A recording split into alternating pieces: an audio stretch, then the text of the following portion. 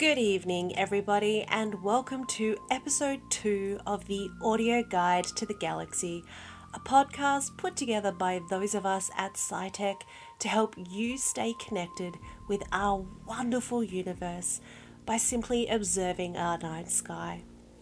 My name is Leah, and I am one of the presenters at the SciTech Planetarium, and it is my pleasure to take you on another journey of our night sky, where together we will learn just a little bit more of what is out there. This recording is timed to take place for 7:30 p.m. on Saturday the 11th of April. But for the part of the sky I'm going to be talking about tonight, you can view it at any time of the night, any time of the year. So if the weather isn't being terribly kind tonight, don't fear. You can listen to this tomorrow night or even a night 6 months from now. It will still be fairly accurate. Now, the most important thing you need to do right in this exact moment is make sure you're outside. Is it nighttime? Perfect. Make yourself comfortable then, perhaps grabbing a chair that leans back a little and making sure you're wearing some nice warm clothes. As you're relaxing there in the dark, your eyes are slowly adjusting, becoming more sensitive to the darkness. Your pupils are widening, allowing more light to enter your eyes, which means over time, you are starting to get better at noticing those fainter objects. Watch over time as you start to spot a few more faint stars here and there. Typically, when you stargaze, you want to make sure that you keep your eyes adjusted to the darkness. As soon as you expose your eyes to a bright light, you lose that glorious sky full of both bright and faint objects. This is the reason we normally ask people to turn off bright objects during a planetarium show. As soon as you create a bright light, you and everyone else around you lose that darkness sensitivity, and our eyes take some time getting it back. If you do ever need some light while you are stargazing, then don't use regular white lights. Instead, use a filtered red light. Red light doesn't overexpose or create too blinding of a light for the rods in our eyes, and so it means you can maintain that sensitivity a little better. Just make sure the light isn't too bright. We are also lucky tonight that the moon isn't out just yet. It will be appearing a little later in the night, but for now it leaves us with a nice dark sky. Now, hopefully in the time it's taken me to say all of that, your eyes are even more sensitive to the fainter objects in the sky, and it means that we are ready to start observing. Tonight, I'm going to focus on a really famous part of the sky, a part of the sky that contains a very well-known constellation, especially here in Australia. Can you guess what constellation I'm talking about? There are a lot to choose from. In fact, there are 88 modern constellations to choose from. But I'm talking about none other than the Southern Cross. It's a constellation that most of us are familiar with, particularly thanks to the fact that the easiest place to spot it is on the Australian flag. The funny thing is though, despite the fact it is such a famous constellation, it can be a little bit tricky to spot. And the reason why is because it is simply 4 stars in the sky that make a cross. And as I'm sure you're starting to realize as you look up, it is really easy to make crosses out of stars in the sky. So which of these crosses is the Southern Cross? Well, I can help you find it in the sky. But first, we need to get orientated. If you remember from last week, Leon gave you a really useful tip on how to find your way in the sky and help to locate north, south, east, and west. Do you remember how to find west? We can always find west as the direction that the sun sets in the evening. Now, I'm hoping that you have waited until after the sun has set before you started listening, but I'm sure you can remember, in relation to your backyard or wherever you are, what direction the sun sets in.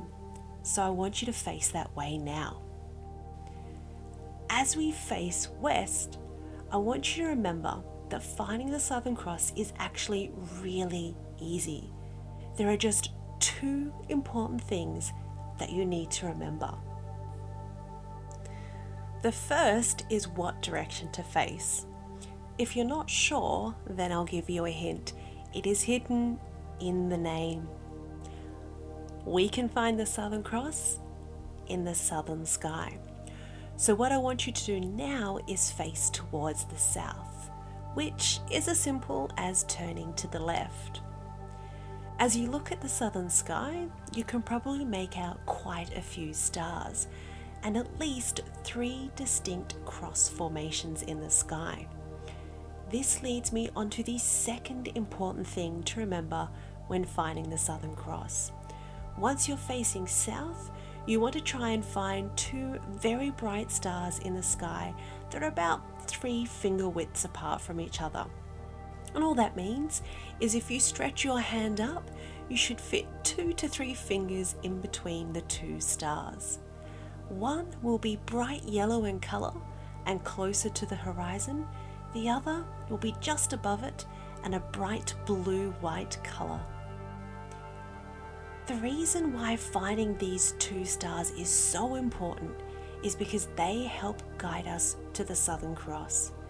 In fact, together they have the nickname the Pointers. So how do they point us to the Southern Cross, you may ask? Well, what I want you to do is look carefully at the 2 stars. And starting with the yellow one, I want you to draw a line straight up to the blue one with your finger. Now keep that straight line going until you reach a bright red star, which isn't too far ahead. This star is the top of the cross, and just to the right you should make out the other stars that make up our very famous constellation, the Southern Cross. If you look at the rest of the stars in this area, you'll note that those other crosses in the southern sky don't have 2 bright stars near them. So you can guarantee that if you use this method, you will always be able to find the Southern Cross. In fact, you can use this method any time of the night, any time of the year, because they will always point you to the Southern Cross. The fun thing is, you can actually use the Southern Cross and the pointers to find your way in the night sky. Using the method of finding west by facing towards the sunset is simple and effective, but it's not always useful when stargazing. The most obvious reason being, of course, the fact that the sun is not up during the night time. So if you're not familiar with the area you're in and you're not certain what direction the sun has set in, that can leave you a little stuck. But I have a good method to use during the night that is not only easy, but much more accurate than facing towards the sun. And the only way it could go wrong was if the sky was a little cloudy. And if that's the case, I would probably recommend a compass instead if you are stuck. As I mentioned, the method involves the Southern Cross and the pointers, which together help you find directly south. So we're going to do this step by step. The first thing to do is draw a line using your finger from the top bright red star of the Southern Cross. Draw that line through the long axis down to the star at the bottom of the cross. Now follow that direction of the line and continue to draw that line out into the sky. Now the second thing I want you to do is I want you to find the middle point between the 2 pointer stars. And from that point, I want you to draw another line out into the sky. This line will stick out at exactly sideways from the line where we drew before to find the Southern Cross. Alright, those 2 steps are easy, but now we're going to do this again. This time though, we're going to draw both lines at the same time with your hands. So start with that top red star, and the other finger I want you to put to the middle point between the pointers and draw those lines. As you do this, you will notice a point where the 2 lines meet, or where your 2 fingers touch. This point here is a very special point in the sky, known as the South Celestial Pole. It is quite literally the South Pole of the sky. It sits exactly over the South Pole of the Earth, and it lines up with the Earth's rotation axis, which means as time goes on, all of the stars appear to be moving around this single point in the sky. So if you trace a star's path over the course of a single night, it will draw out a circle around this part of the sky. Once you have found the South Celestial Pole, the only thing left to do is draw a line from that point straight down to the horizon. Where it meets the ground is directly south. This gives you an accurate reference point for all the other directions. And this skill of using the stars to help navigate, otherwise known as celestial navigation, it is something that people have been doing for thousands of years, including when pioneers first set sail to explore the world. The stars always helped them find their way. After getting a little more familiar with some of the special objects in the southern sky, I want to focus your attention back to the pointer stars.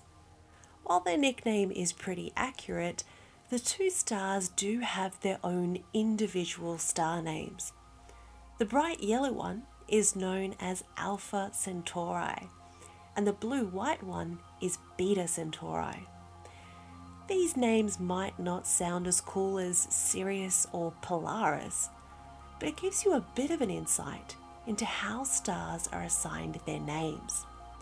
Now they both end with Centauri because they are part of the much larger constellation of Centaurus, which actually surrounds the top part of the Southern Cross. It resembles a centaur, the mythical creature that was half human, half horse, and Alpha and Beta Centauri show the place of its front legs. This particular centaur represents the wise tutor Chiron, who taught some of the great Greek heroes such as Heracles and Jason, names you may recognize if you know your Greek mythology. Now, the reason why these stars are called Alpha and Beta is because of how bright they are. The way it works is you take the brightest star from a constellation and designate that Alpha. You then take the second brightest star in the constellation and that becomes Beta. Then the third brightest star becomes Gamma, and you keep on going through the Greek alphabet until you cover all the stars within the constellation. This is a process called Bayer designation, and it's one of the ways that stars get catalogued.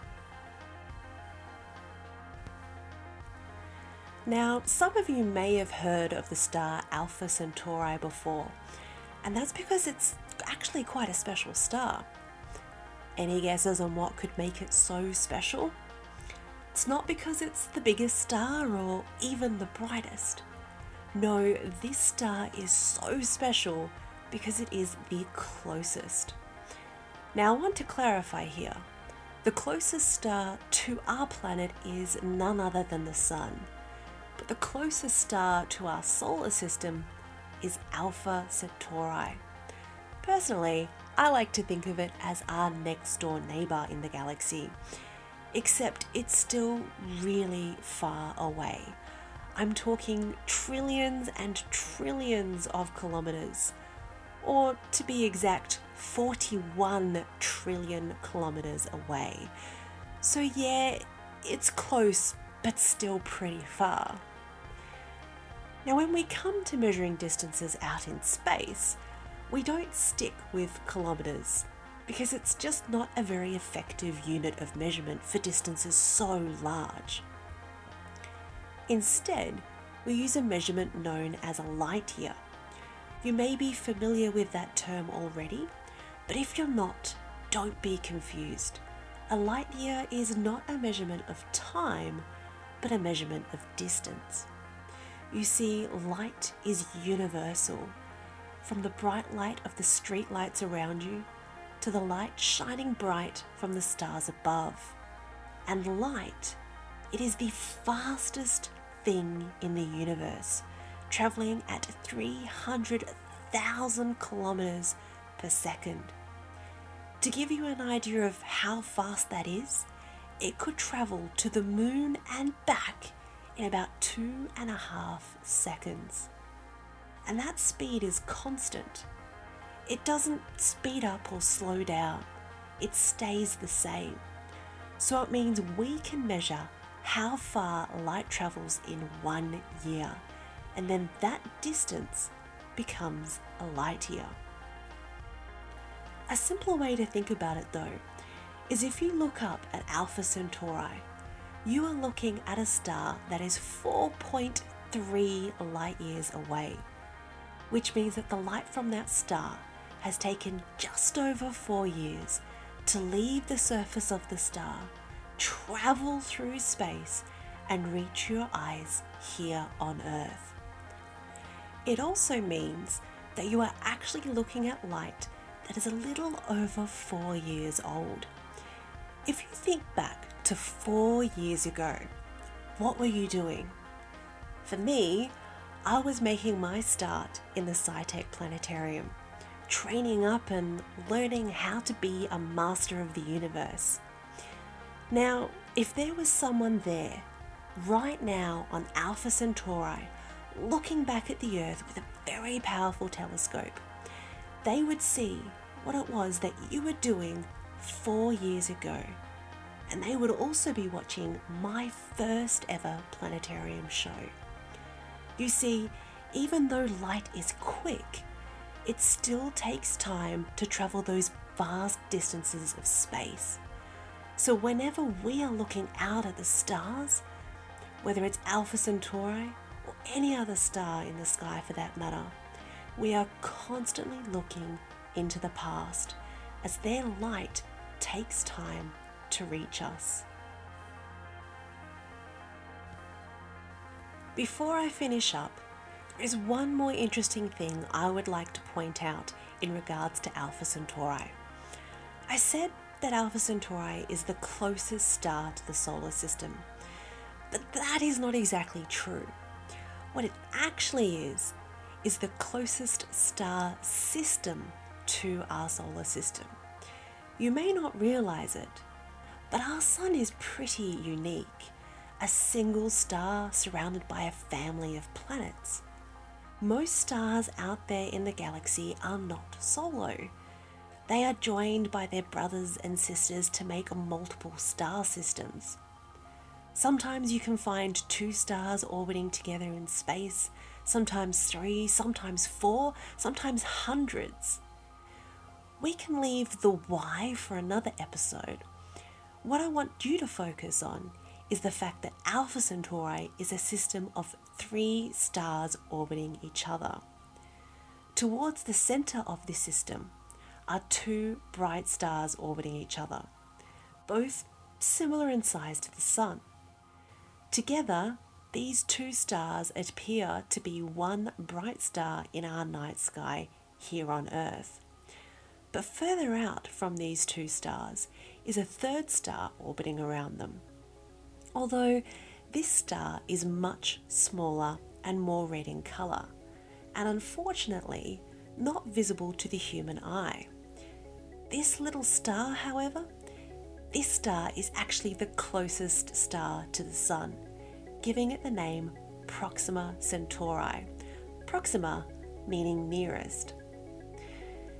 even though it is a tiny little star, in fact, it is about 6 times smaller than our Sun. It does have something in common with our Sun. You see, just like the Sun, it has a planet orbiting around it, something we call an exoplanet. Exo meaning out, exoplanets are planets that are found outside of our solar system. And while we are slowly finding more and more exoplanets in our galaxy thanks to the use of technology, it is incredible to think that our nearest neighbour, right there, has a planet of its very own. It makes you think though, if we can find an exoplanet around the nearest star to our solar system, then exoplanets must be everywhere in our galaxy. This planet, orbiting around Proxima Centauri, is called Proxima b.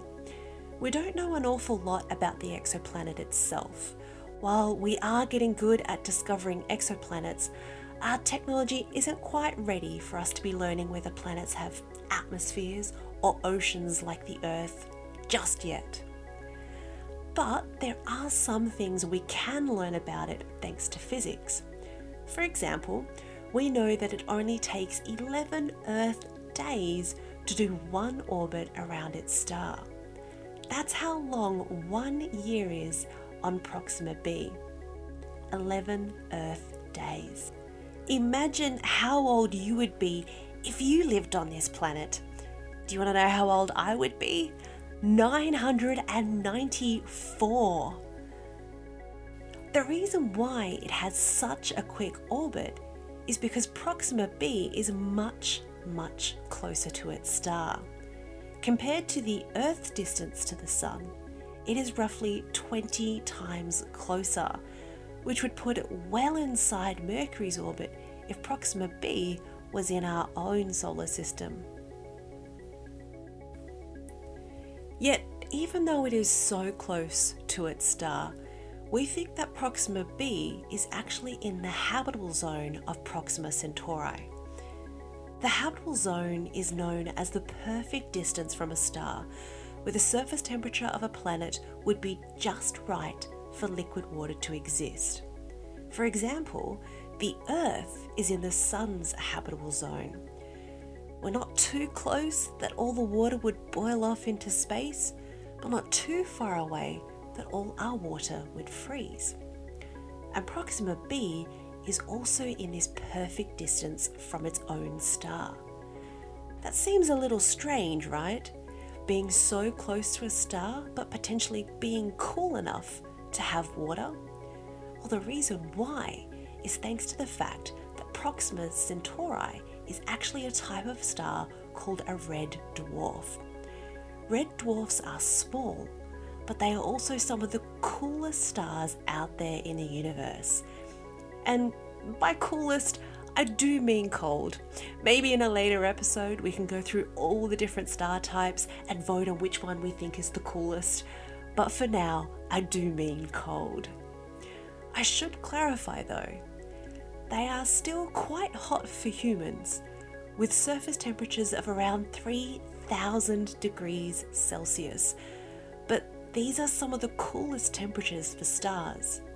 Some stars can reach up to tens of thousands of degrees, and our very own Sun has a surface temperature of nearly 6,000 degrees Celsius.